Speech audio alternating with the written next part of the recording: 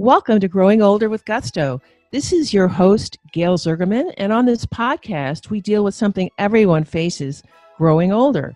For years, I've been listening to those who have gone before and even blogging about what to do and how to do it. Now it's my chance to share with you these really useful strategies to living life to the fullest. Whether we're 30, 60, or beyond, Growing Older with Gusto explores how to make the most of your life. In each episode, you'll hear from different people and learn how to prosper at any age and with different types of conditions and go about embracing the future. So grab your earbuds and subscribe into our content as we hope that you too will join us on our journey to finding joy and fulfillment and growing older with Gusto. Hello. And welcome to this latest episode of Growing Older with Gusto. I'm your host, Gail Zergerman, and I love to bring inspiring and wisdom-bearing guests to you. Today, our guest is Dr. Michael Kogan, who's coming to us from Washington, D.C. He is currently involved as an epidemiologist with the U.S. Health and Human Services Department, and his involvement with children is passionate. He is currently directing the Child's Health Epidemiology Office in Washington, D.C. He told me that and admitted to me that his perspective on aging has changed since he was in his 40s. Before that, he felt that people stopped listening to you once you turn 60, but now he understands that that's really not true. And even more amazing to him is the fact that his adult children want to travel and spend time with him. His hobbies have evolved as he's grown older with Gusto, and now he spends a lot of his free time cooking, writing children's stories, and is also involved in a lot of physical pursuits, which include hiking and long-distance biking. But most importantly, so many interesting stories about his life to share with us.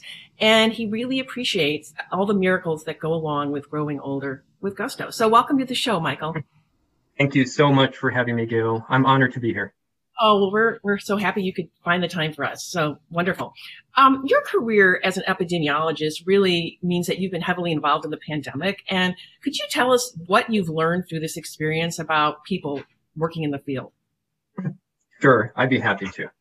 I mean, when you train as an epidemiologist, you go into the field probably because you're curious, you're dedicated to science, you're dedicated to public health, and you want to get to the truth of the matter. You want to look at some of the underlying conditions.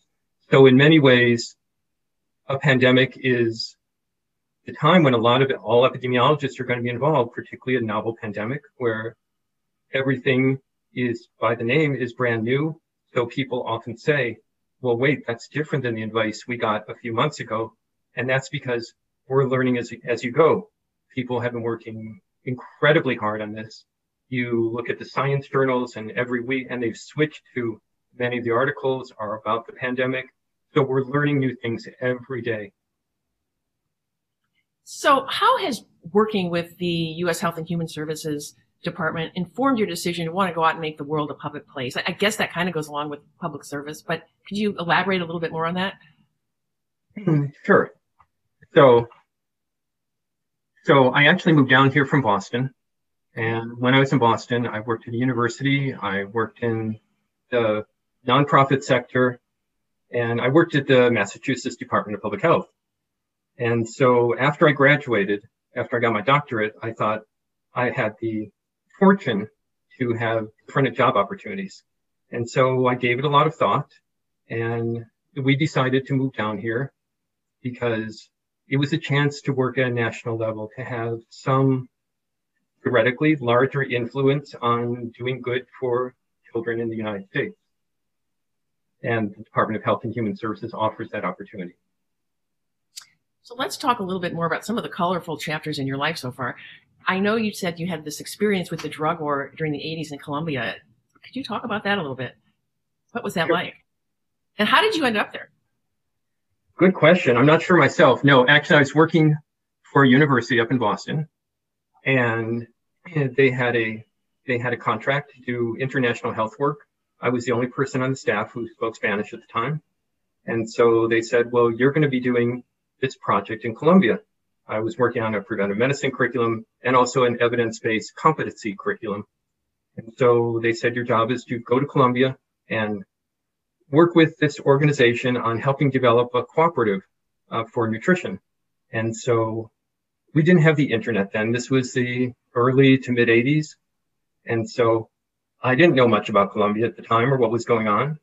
So being the innocent in the garden, I thought, wow, this will be great. I'll go down there, I'll hitchhike around, and I'll see archaeological sites, I'll go to colonial towns. So I was going from one archaeological site and wanted to go to a town near the border with Ecuador. And I didn't know much. There wasn't much in the papers at the time about a drug war going on, or that there were guerrillas fighting the government. So I met somebody along the way, and we got to the town and checked into the hotel and we started walking around the town. Next thing we knew, the Colombian army had appeared, and they were pulling every man off the street. And so, including me. And so I was listening and found out that the rebels had come into town a week earlier and killed the mayor of the town. So they were looking for who could possibly have done it. And I said, well, I'm a professor in the United States. And they said, yeah. And they said, passport, please. Like a dope, I had left my passport in the room. And so they held me there at bayonet point for most of a day. They wouldn't let my friend go back to the room to get my passport.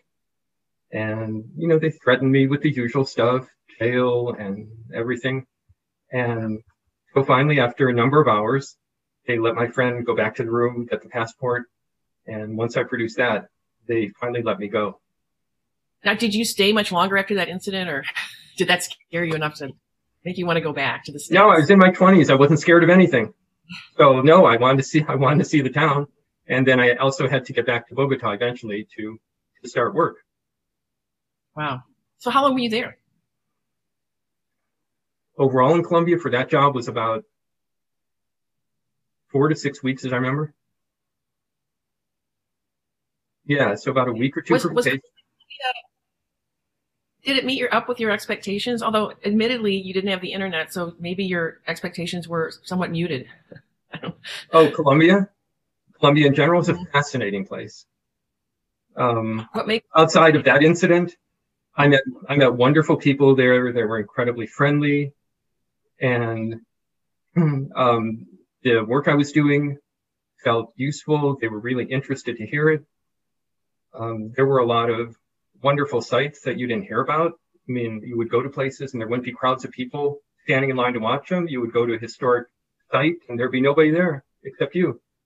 I mean, some of the drawbacks were that to get from one place to another, one bus a day would come along, and then you might have to wait for another 7 or 8 hours for another bus to come along. I mean, one time I was hitchhiking and a woman came out of her house and said, I should tell you this, that a gringo with a beard was killed right here last week. Mm-hmm. I said, oh, okay, where's the bus station? Thanks very much. And you got out.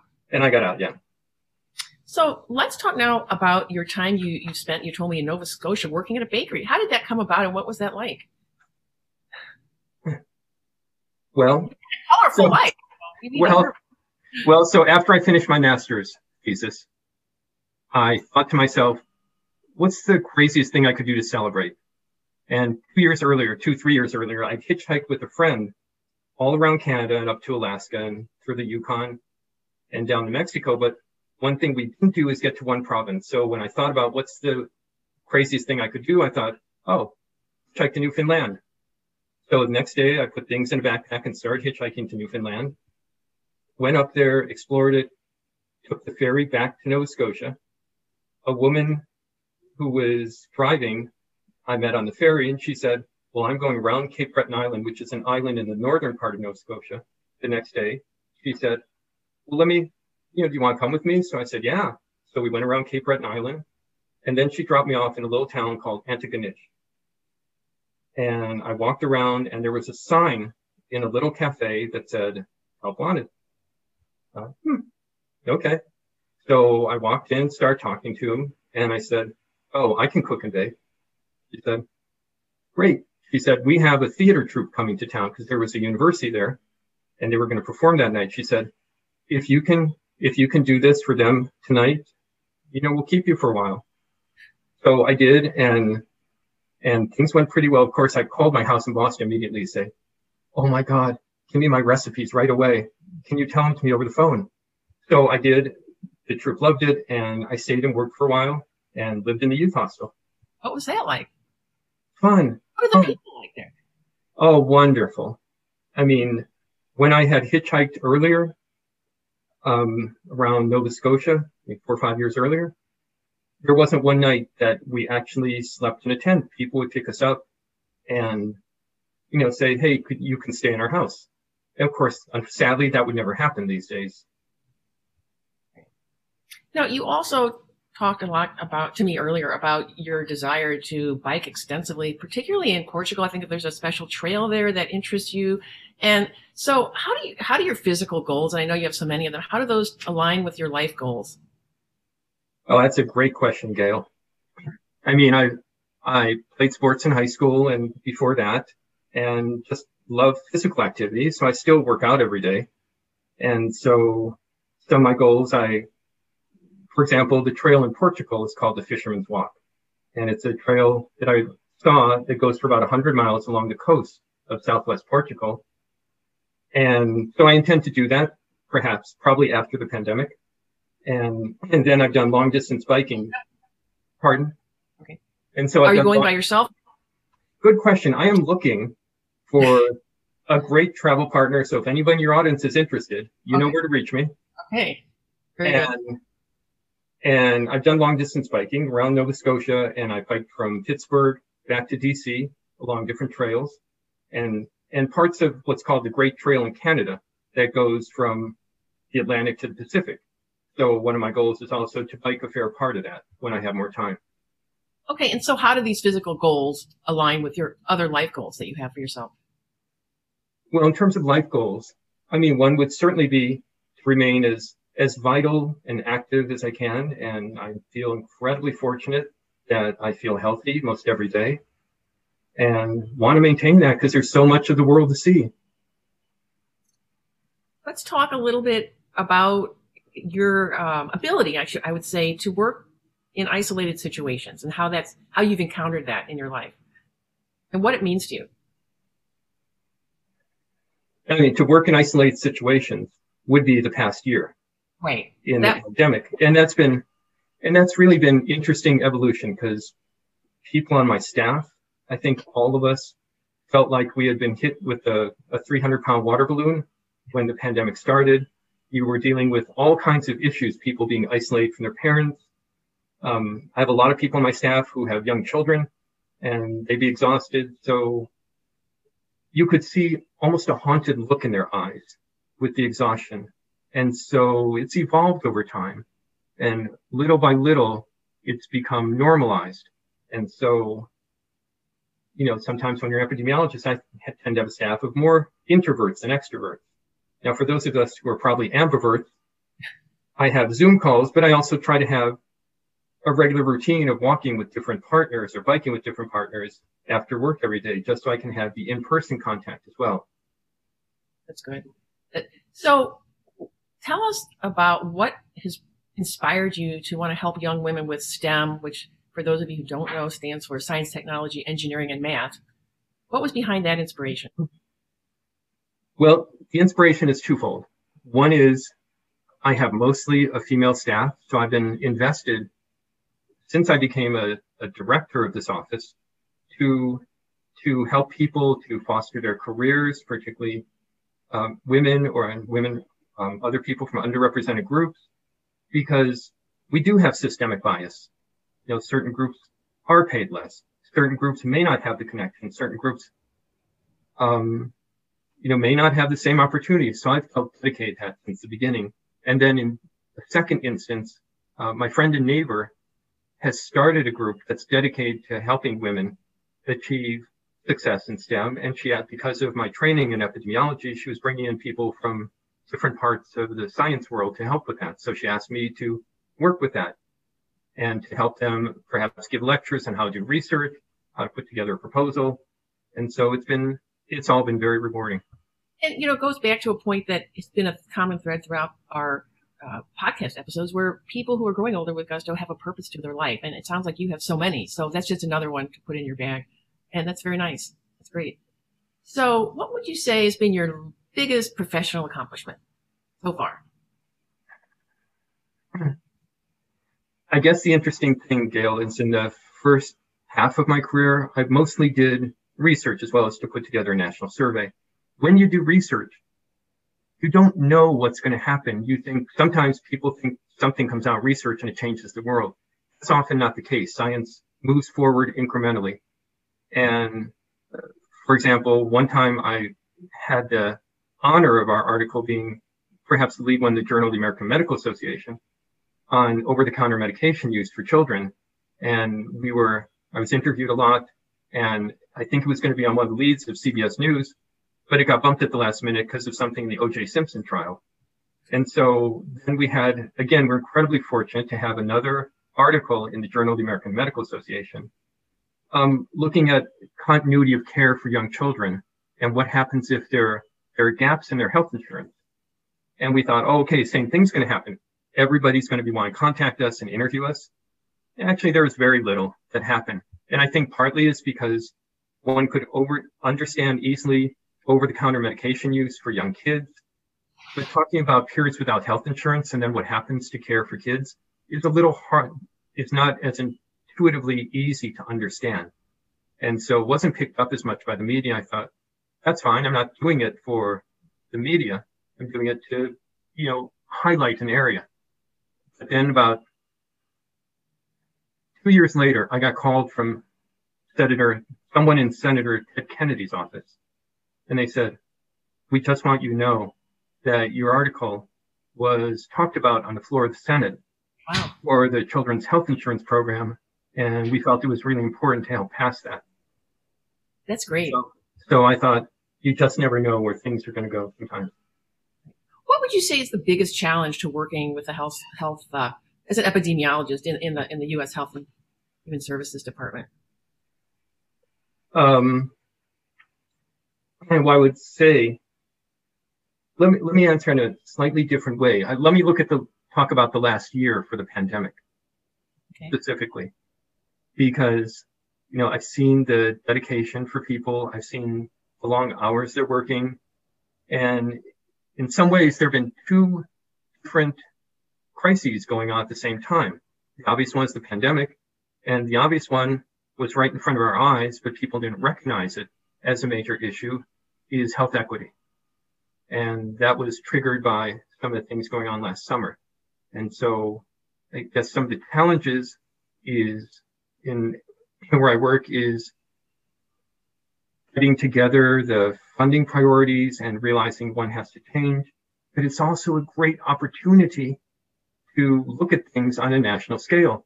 For example, we do a national survey of children's health every year in the US to look at their health and well-being. It might be the largest one in the country, but now we have the opportunity to look and see what's happening to kids, what happened to children during the pandemic, what happened to their mental health, what happened to their health conditions, what happened to their health services. And in addition, at the same time, we're also struggling to look at health equity. And what can we do? So for example, a lot of people have been talking about health equity. But if you're talking about health equity, if you really want to make progress, you have to think about how to measure it. So we've been starting to tackle the question of what is health equity for maternal and child health? How can we help that? So the opportunities are incredible, but some of the challenges are maybe lack of time, lack of staff, sometimes changing a large ocean liner, an ocean liner too. Right, turning it around, not easy. Yes, right. or even steering it a few degrees. One last question. So how do you see your future unfolding? Future? Mm-hmm. What do you see for the future for yourself? Oh, myself. I thought you meant the world. Oh, no. Oh, yeah. If I could see that, I'd be fabulously wealthy. For myself, I could see hopefully continuing to be very active with a large social circle, continuing to learn things too. It's so important. I mean, during the pandemic, I've tried to take the time to hone skills in American Sign Language or take classes in cooking online, but continuing to try to learn things and take courses. I would also see continuing to work. I mean, the world is not going to run out of issues the day I retire. So I want to continue to be involved in it, no matter what your age.